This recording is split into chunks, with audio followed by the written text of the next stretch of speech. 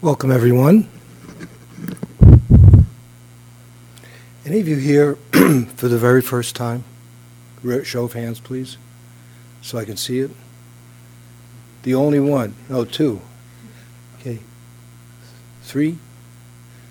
Of course, welcome. How many are, but the two of you who are new here, the three of you, are you very new to the practice, or have you done practice elsewhere? It helps me. You can say something. Yeah. You've practiced before. Yourself? Same? And there was a third person, or am I mistaken? I've done practice before. Okay, great.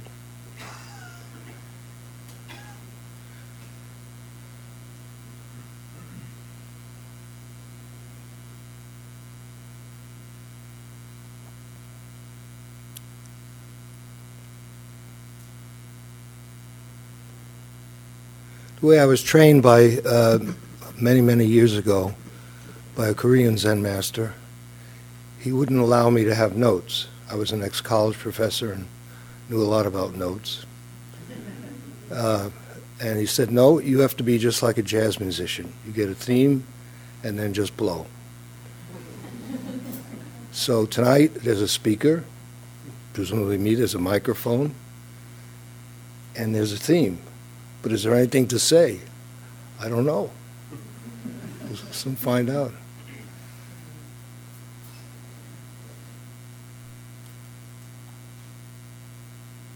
It wasn't the original subject that I selected to. In other words, I wanted to play a different tune, something just about basic practice. But we'll get to that anyway, because that's really what this place is about.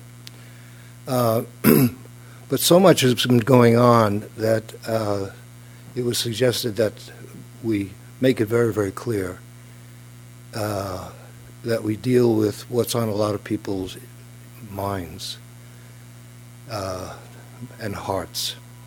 So there's a lot of turmoil, anxiety, fear, anger, and, you know, I think we all know what I'm talking about, but I'd like to put it in a larger frame than just this recent election. By the way, if any of you voted for the unmentionable name, because you're just as welcome. But don't tell anyone what you if you want to get out of here alive. So pretend that you voted for the woman candidate.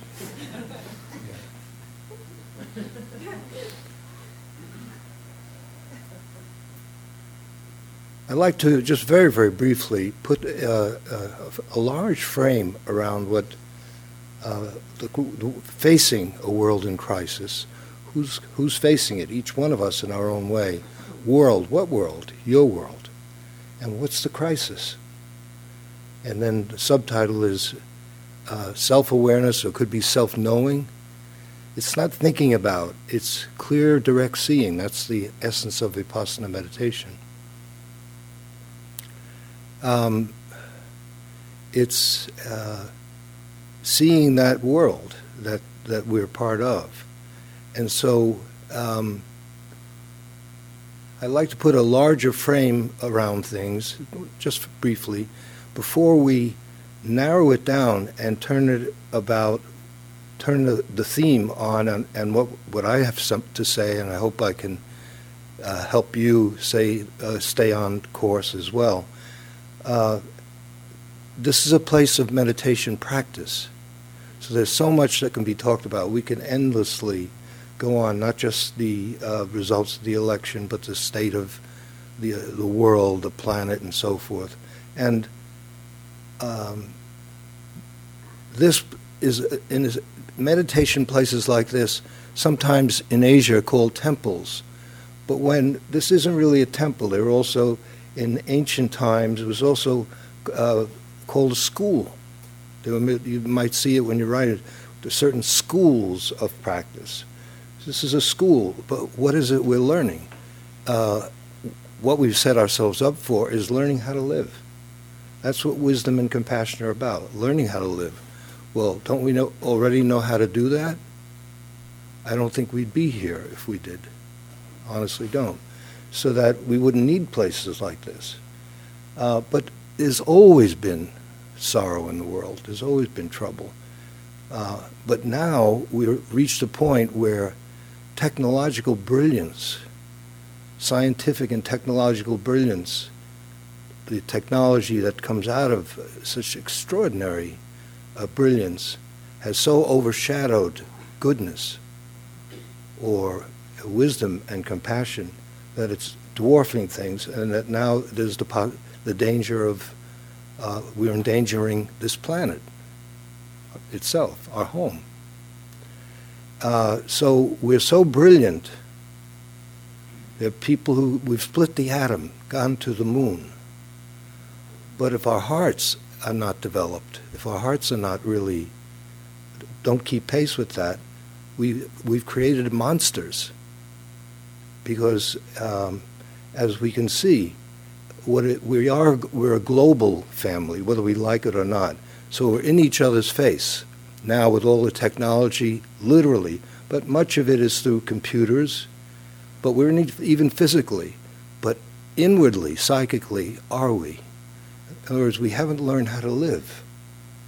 We haven't learned how to live together. So we have all kinds of extraordinary technology that's possible. Not possible, we're doing it. It's way past when I was growing up. This is beyond science fiction, some of the things we see happening. And we seem to be more excited about Apple 7, 8, 9, 25, some iPhone that gives you a bath and feeds you, and I don't know what, sex, I don't know, it must do, it eventually will do everything. That's what we get excited about. And if you're here, I assume that what I've just mentioned is not news to you.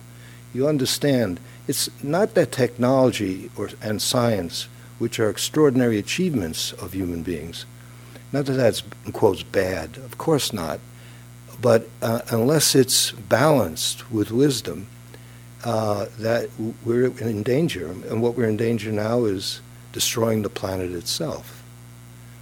So what to do? So the problem is way beyond just this recent election and some of the things that many of us don't like. Look, I do have political views. Of course, I'm human. But this is about human liberation, a meditation center, Cambridge Insight Meditation Center. It's a school helping us all to learn how to live and how to live wisely and kindly. That's what all Buddhist meditation, real meditation centers and monasteries should be about. Very often, over the centuries, many have gotten lost in ritual, ceremony, and there's very little wisdom and compassion. I've lived in places like this. Some of you have as well. But there are still some places that are alive and well that keep their eye on what is important, which is inner flowering, for human beings to flower inwardly.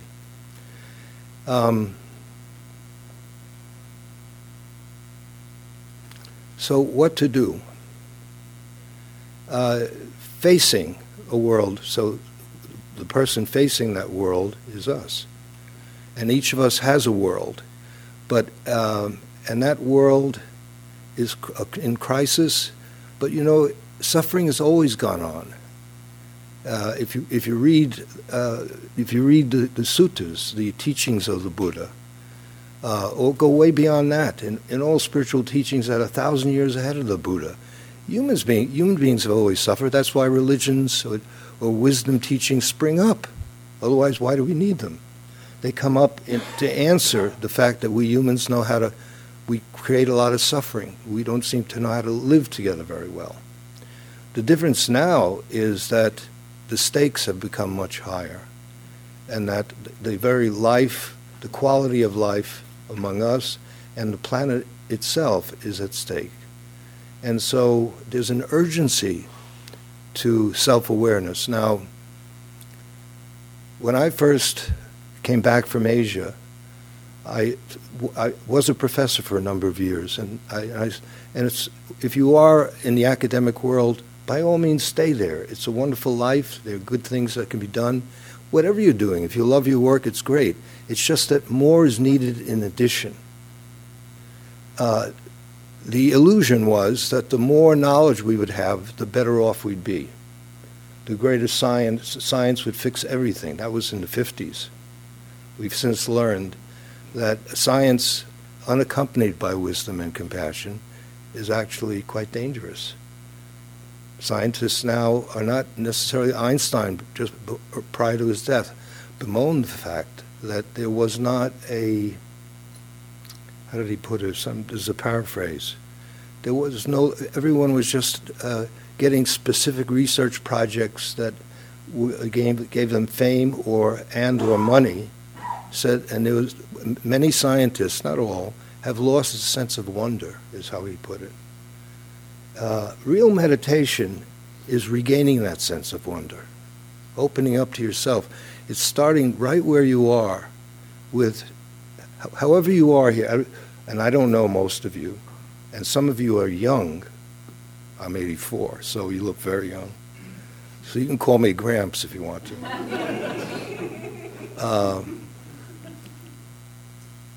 But you wouldn't be here unless you had some sense that there's a lot at stake. So there's an urgency involved. And I would say the urgency, what we do here is not the answer to the entire puzzle. In other words, all kinds of things need to be done on the planet.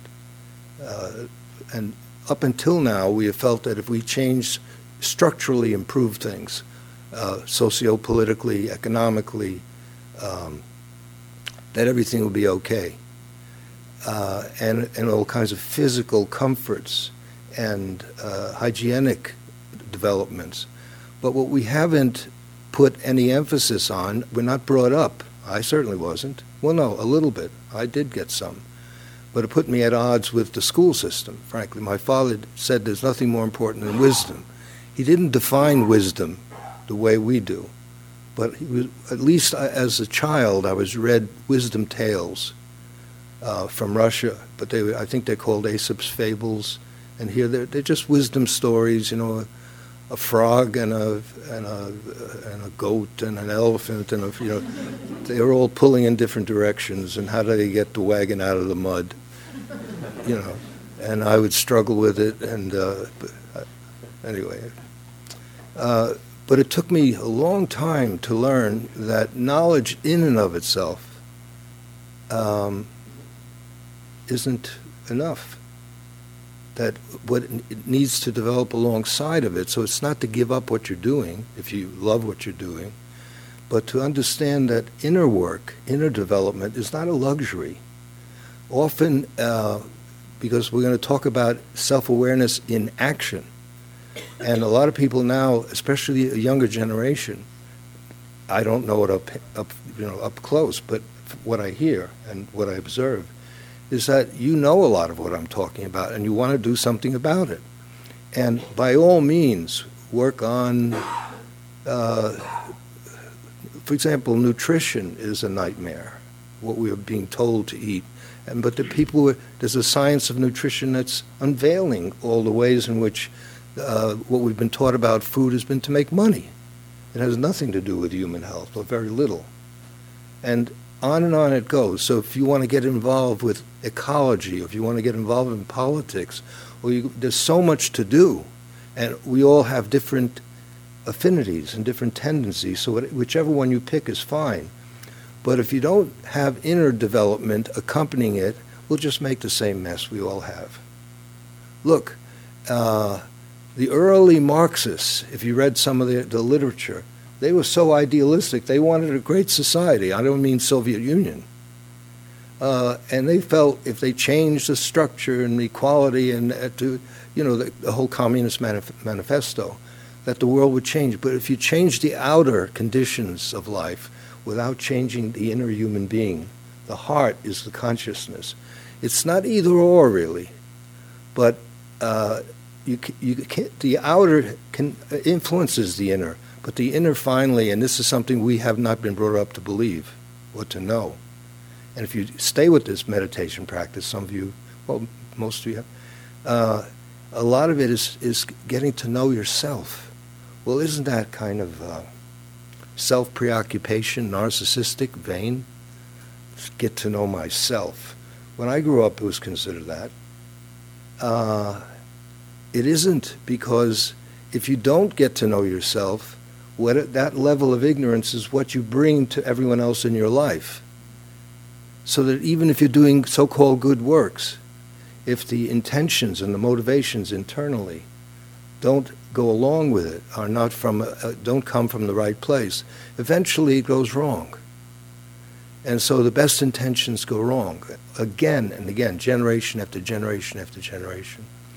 So it's not, and I must say that there have been problems on the side of people who want to improve life, who've looked down on inner work. This is historically for thousands of years. Now, I'm not just talking about Buddha Dharma. I don't want to neglect you guys, but I don't have a swivel that, just a human neck.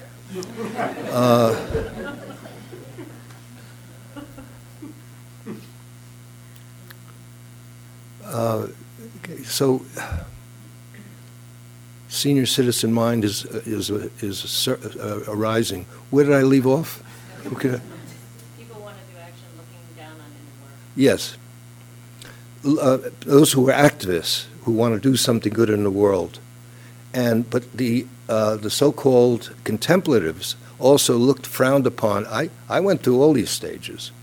I can remember when I first discovered meditation, and I dropped out of the university. And I just looked down on what do all these people just, busying, accumulating this and buying that and getting this. This is what everyone should be doing. The entire planet should be in meditation. Of course, it's not that. So there's been claiming territory for each one, and it hasn't worked because it isn't to be divided. It's not to be divorced. It's one world, one life. So what we call inner and what we call outer are just words we've made up. We're structuring it so it feels that way. It's very convincing. But what we've neglected is the inner. And it turns out, and this is, you don't have to believe what I'm saying, I hope you don't, because it's for you to test. The inner is much more powerful than the outer. Much more powerful. Whatever you want to talk about. Now, that doesn't mean you shouldn't learn law or science or whatever it is you love to do. Those are outer skills where knowledge is accumulated. But wisdom knowledge, that at least that the Buddha is talking about, finally, the real vipassana, is clear seeing that is free of the past. It's free of conditioning. Because what is the past? It's what we've been brought up to over and over, one generation after, with slight modifications from one generation to the next. And clear seeing, vipassana means insightful seeing, profound seeing, deep seeing, to calm the mind so it's fit to see into itself and into what it inwardly and outwardly.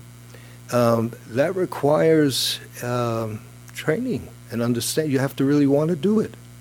And we've not been brought up to feel that that has any value. So why would we do it? A few oddballs just, I don't think I was one of the first. There were earlier generations who ran off to India and just was sitting.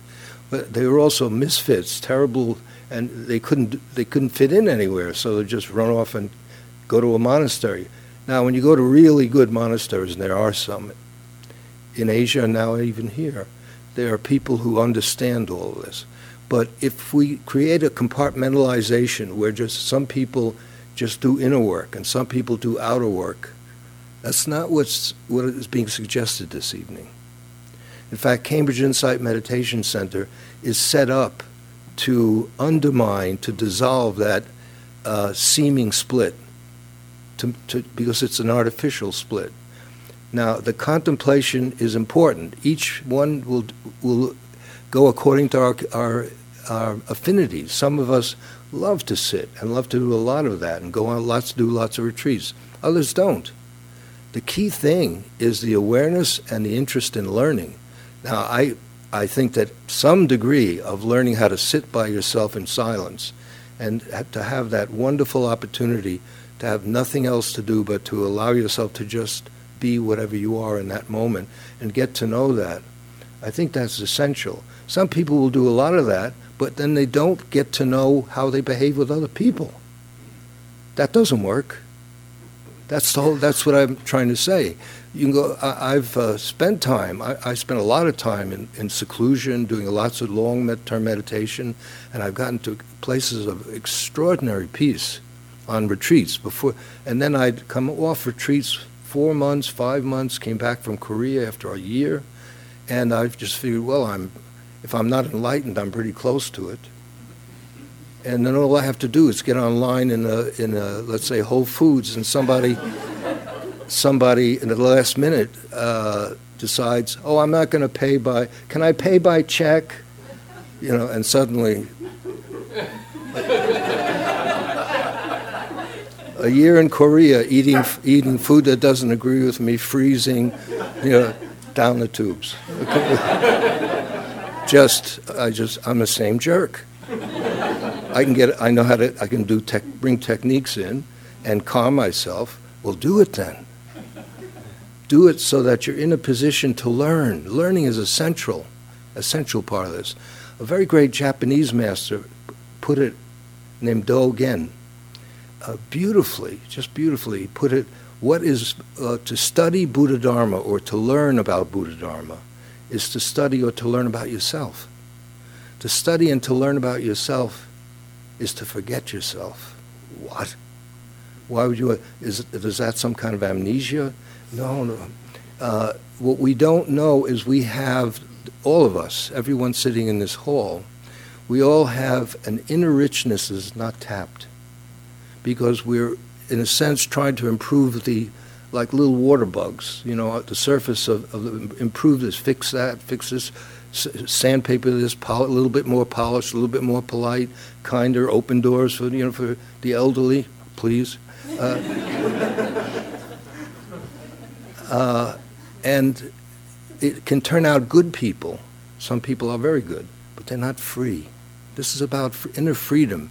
The real goodness flows from freedom, but the freedom is not screaming from rooftops or anything of that sort.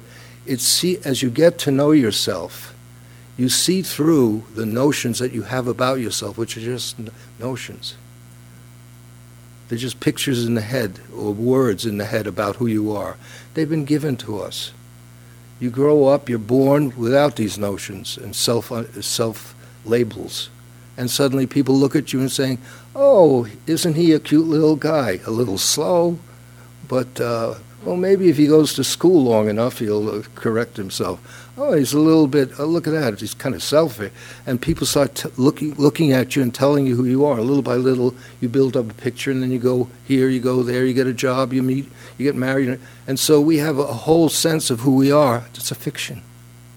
Or you could say it's true, but it's not really true. It seems to be true. It has a certain convincingness, and some of it is so strong that we'll kill over it, over what we think the personal identity, what our personal identity is.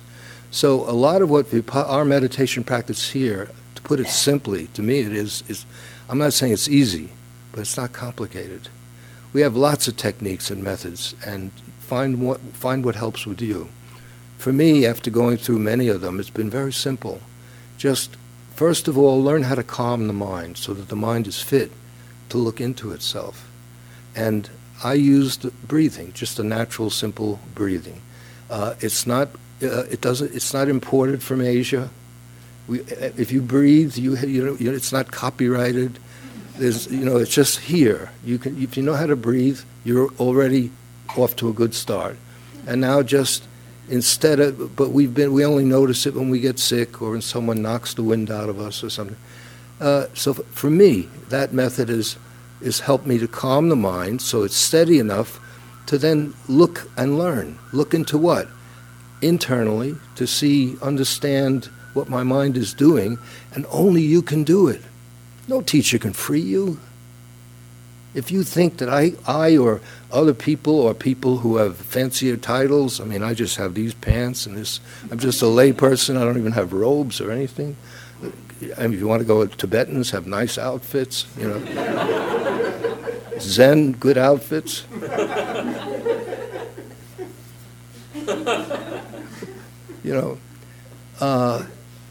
whatever helps, and if those ropes help, but often they feed delusion.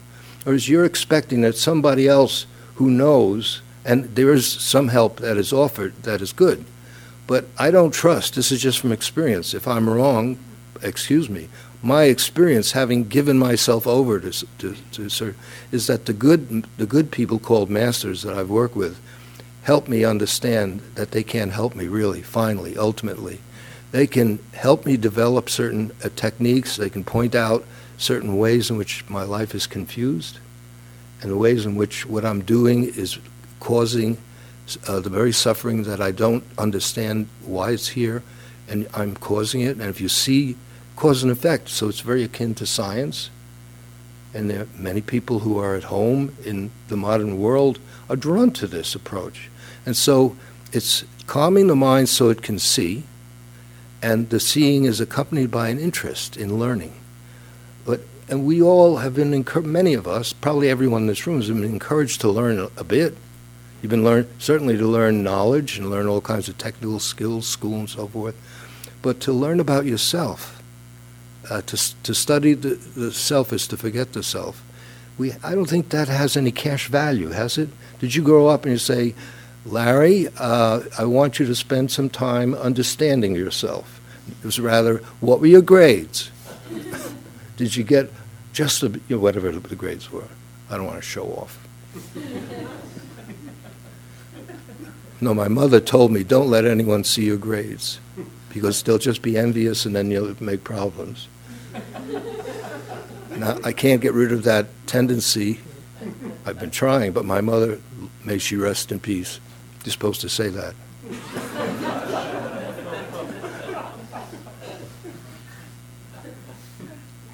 Okay, where are we? So there's a learning that is internal, but it's also you watch the fruit of your action. It's not just dwelling inside. There's a time to set aside, and it's useful to do that at home and here. This is set up to help us all do it, the company of fellow meditators. Of course, that helps. But finally, if you can only sit by rounding up a crowd, that's pretty limited. And there's some people who can only sit alone. That's pretty limited. So the real issue is not whether there are a lot of people or no people. It's, are you able to attend to what's coming up in you? And relationship is a very fertile and rich, personal relationship, because that's where we're deficient. If we go back to the earlier remarks that I mentioned, we've split the atom. We and some of the technology now, it's extraordinary. I don't have words for it. But what about inner work? So learning is, we have identified learning with something you get from books or from teachers, from science laboratories, whatever, if you're in medicine, other. The learning I'm talking about is you're both the teacher finally and the student. You're paying, as you live, can you, as you live, be interested in the consequences of how you live, the effects that you have on others, and what it produces. And you begin to, that kind of learning is called wisdom. Learning how to live implies, and the Buddha says it in much nicer language than I could, is that human race, you don't know how to live. And that's why there's so much suffering. Okay, so now let's come back to, and so we have our practice. I would say awareness is the final, this capacity to see non-reactive attention, non-reactive, or you're not for or against what you're attending to. You're just seeing it finally. That's it. Now at the beginning, and that can be years, you learn how to do this, and then the mind is also accompanying you, putting subtitles, like in a foreign film. You see, the mind becomes silent. And then there's a little subtitle. Oh, you're very silent now. Yeah, I would be if you'd shut up. But you is talking to you. You're both the teacher and the student. And then there are external teachers, like myself. We're encouraging you to do that. And Personally, the Buddha, a little early before dying, said, "Be a lamp unto yourself." I think he meant it. There's help. The community can help. There are all kinds of other people more experienced who can help. But finally, your responsibility, and responsibility here means able to respond, it falls on each one of us. There comes a limit, and those of you who've lived a little longer, and some of you young whippersnappers, you know that's true. Finally, you have to help yourself. And so every step along the way, there is help, but finally, it's you who have to learn how to take responsibility for your own life, because from moment to moment, we're making choices. And a relationship is a very fertile practice. It's not inferior to sitting a 3-month retreat. It's not superior either. But one of the things I noticed, and that's large part of why we started CIMC, is having sat at a lot of retreat centers in Asia and here, it's very easy to identify meditation and wisdom with a special place, special time, special clothing, and out in the country, birds chirping, chirp, chirp, and you can learn a lot there. But inevitably, we're lay people.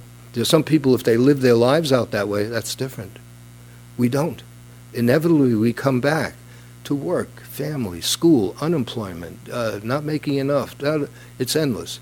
So we have to, if we see that as an obstacle to practice, then there's a struggle between inner work, when we get those wonderful times where we can just sit, and you guys, it was a wonderful sitting, just the sitting we did before. Those of you who weren't here, I thought there was wonderful silence in the hall, and it was collective. It was nice. So we have to learn how to take care of ourselves through seeing an interest in the consequences of how we live. It's not so much thinking, although sometimes there's some thought. You pull over to the side of the road. How come I do that over and over again? I know exactly what to not do, and yet I keep doing it all the time. Then you have to pause. Sometimes a certain kind of reflective insight is used. It's actually in the Buddha's teaching, where there's awareness accompanied with a kind of keen interest, and words help. At a certain point, words become less and less necessary. The real investigation at the beginning can include words. But finally, there's no need to investigate with words, because it's a silent attention to what's happening, and it becomes self-apparent. And as you go deeper and deeper, you'll find that you have access to another form of intelligence that is not verbal, that is not pictorial. It's in all of us. We don't know it's there. It's intuitive. And that's why it's an inner journey, but not meant to isolate us, so that we hear someone engage Buddhism. And so sometimes it sounds like, this is what I was getting at earlier, we're just involved with getting more food to the poor. Wonderful, etc. Those are all wonderful projects. It's not to not do that. And then there are other people who they specialize in just in, out, and watching everything arise and pass away and feel very calm and peaceful. And then they walk outside and they can't stand the people who are walking around. So what is being said here is a bad situation is a good situation. This is a Dharma teaching. I didn't make it up. It's a Dharma teaching. A bad situation is a good situation, but only if you use it to learn about yourself. That means you have to be willing to acknowledge mistakes. You have to, like the human race, we've taken a wrong turn. We're so brilliant, and yet we can't live together. The planet gets smaller and smaller, and technology is helping that, and we're becoming more and more divided. How are we going to say this planet belongs to all of us? How can we do that if we start creating these ferocious enclaves and so forth? So I think you get the drift. So now, facing a world in crisis, what I'd like to do is just a few brief remarks. Very brief. still I know how to make a short story long. I'm very good at it. Ask my wife. When she runs to the bathroom, it's not because she has biological needs. So I'm going on a bit long, too.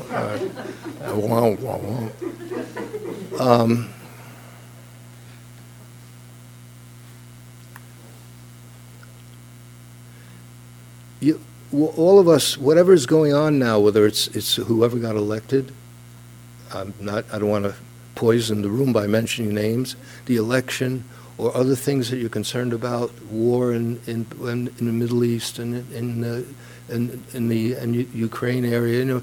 The news is constantly feeding where there's suffering going on all over the place, refugees and so forth. But there's plenty of opportunity outside of CIMC. We have a narrow but unique and precious to me function, which is to get you to look at how all this is having an impact on you, and to look at it, because if you're just reactive, now when I say reactive, that means you see something in the news and you are angry, or you feel despair, or with people, of course, actual people in your life, at work, in family, and so forth. Reactive, that comes out of, it's habit energy. It comes from our past. We can't help ourselves. We've had a history of a certain characterological development and our life experiences. We've been conditioned, to put it in technical terms. The Buddha's teaching is to take us to the unconditioned. It's sometimes called emptiness. It's sometimes called nirvana. Called a lot of names, Buddha nature. But there is a place where this is all, it's not out here, and I'm pointing in here, it's not in here either, but language breaks down at a certain point. So we need to be able to tell the difference. When we react, and a reaction is mechanical, it's conditioned. It's like you push a button and this is what happens. You push a button, Coke, and you get Coke. Okay. A response is when we start getting to know our reactions. We start getting to know how conditioned we are. Habit energy, it's sometimes called. That's been put into us over a lifetime. And we see that our likes, our dislikes, or this or that, it's all, we can't help it. If you're Jewish, you see the Palestinian situation in one way. If you're Palestinian, you see the Jewish situation in a different, Israeli situation in a different way. And if you're willing to look at that, the mind can become clear. Now, here's where then, in some questions that people have asked me and saying, well, how can this help? And I'm saying, no, you have plenty of venues. Isn't that a word that's used a lot now? We have plenty of venues. Is that places to do things, stuff, talk?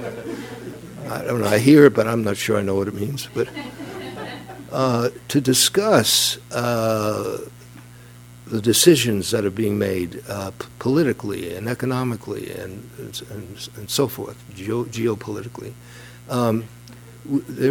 We have plenty of opportunity for that. Here at this center, right now, because I'm going to stop and open it up to you, what I'm interested in is the personal, if you're more and more learning how to be present in the present moment. You've heard that one for sure. Being mindful in the present moment. Anyone ever heard that phrase? It's way past organic now. It's in first place. Everything is mindful. People look as confused and distracted as ever, but everyone's mindful. All right. Okay. So as you become mindful of yourself, your reactivity, the reactions start losing their potency. Because in the light of awareness, you're not trying to get rid of them. It's not a fight. It's not a struggle. In fact, it's quite opening to it. And as you see it, the energy of seeing merges with the energy of whatever it is, thoughts, emotions, and something changes. Awareness is a kind of magic. Mindfulness, I'm using them interchangeably right now. And what happens is things fall away, they change, and they're replaced by what's always been there: clarity, silence, a clear mind. That clarity, and that's what is sometimes called, it's usually called emptiness, shunya. in Buddha Dharma. It's infinite. So, but all of you have already tasted it. I know that. In between thoughts, you've had your moments, even if it's just 10 seconds, where you just feel calm and clear. Oh, this is nice. And then the mind starts pumping out, starts going into action again. Okay, so more and more, now here's where that split between contemplative life and action is a fake one, where it's unnecessary. Because by all means, get involved in the world. This is the world we live in. If it's politics and you want to do something there, fine. If it's ecology, do something there. If it's health, do something there. But you have a better chance of making a useful contribution if the mind has cleared itself from all kinds of debris, what in Buddhism is called the kilesas, greed, hatred, and delusion, or the mind that keeps wanting. That's aversive or that's confused. It just doesn't see clearly. And seeing clearly is the mother of all of it. So that's the heart of it is vipassana. Seeing without the past or the future, it's just seeing. And you may not, maybe you might say, well, I've been practicing for a while, I haven't tasted that yet.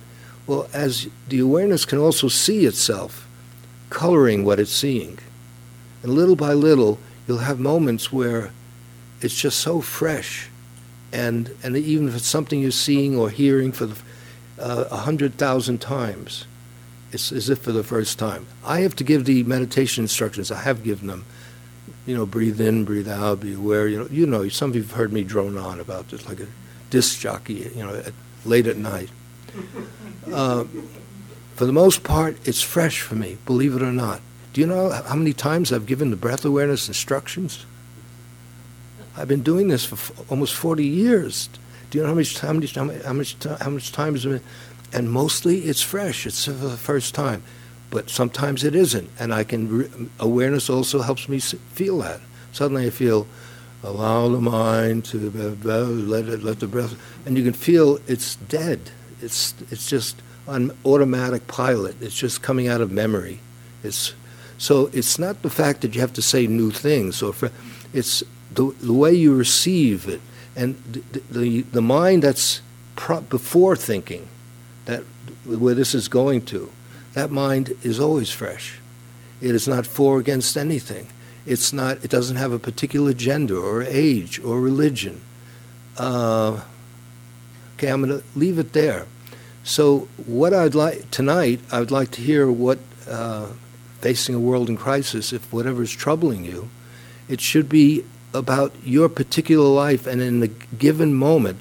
So excuse me if I bully you a little bit, but I don't mean to do it in that spirit. So I want you to get to look at your own reactivity so that it loses its power and is replaced by some degree of clarity. We're not waiting until we're perfect to do something useful in the world, if you want to. Okay, because whatever degree of clarity you come up with, we can't wait for perfection. So you do the best you can with whatever your outside interests are. But we can definitely improve, through awareness, the quality of the seeing and attention and learning that comes. You can't get it from a book. Read our entire library. I'm the head librarian, which means I'm the only librarian. So I've read a lot of those books until not so much anymore. Okay. Yes, wait a minute. Okay, why don't we start? Yes.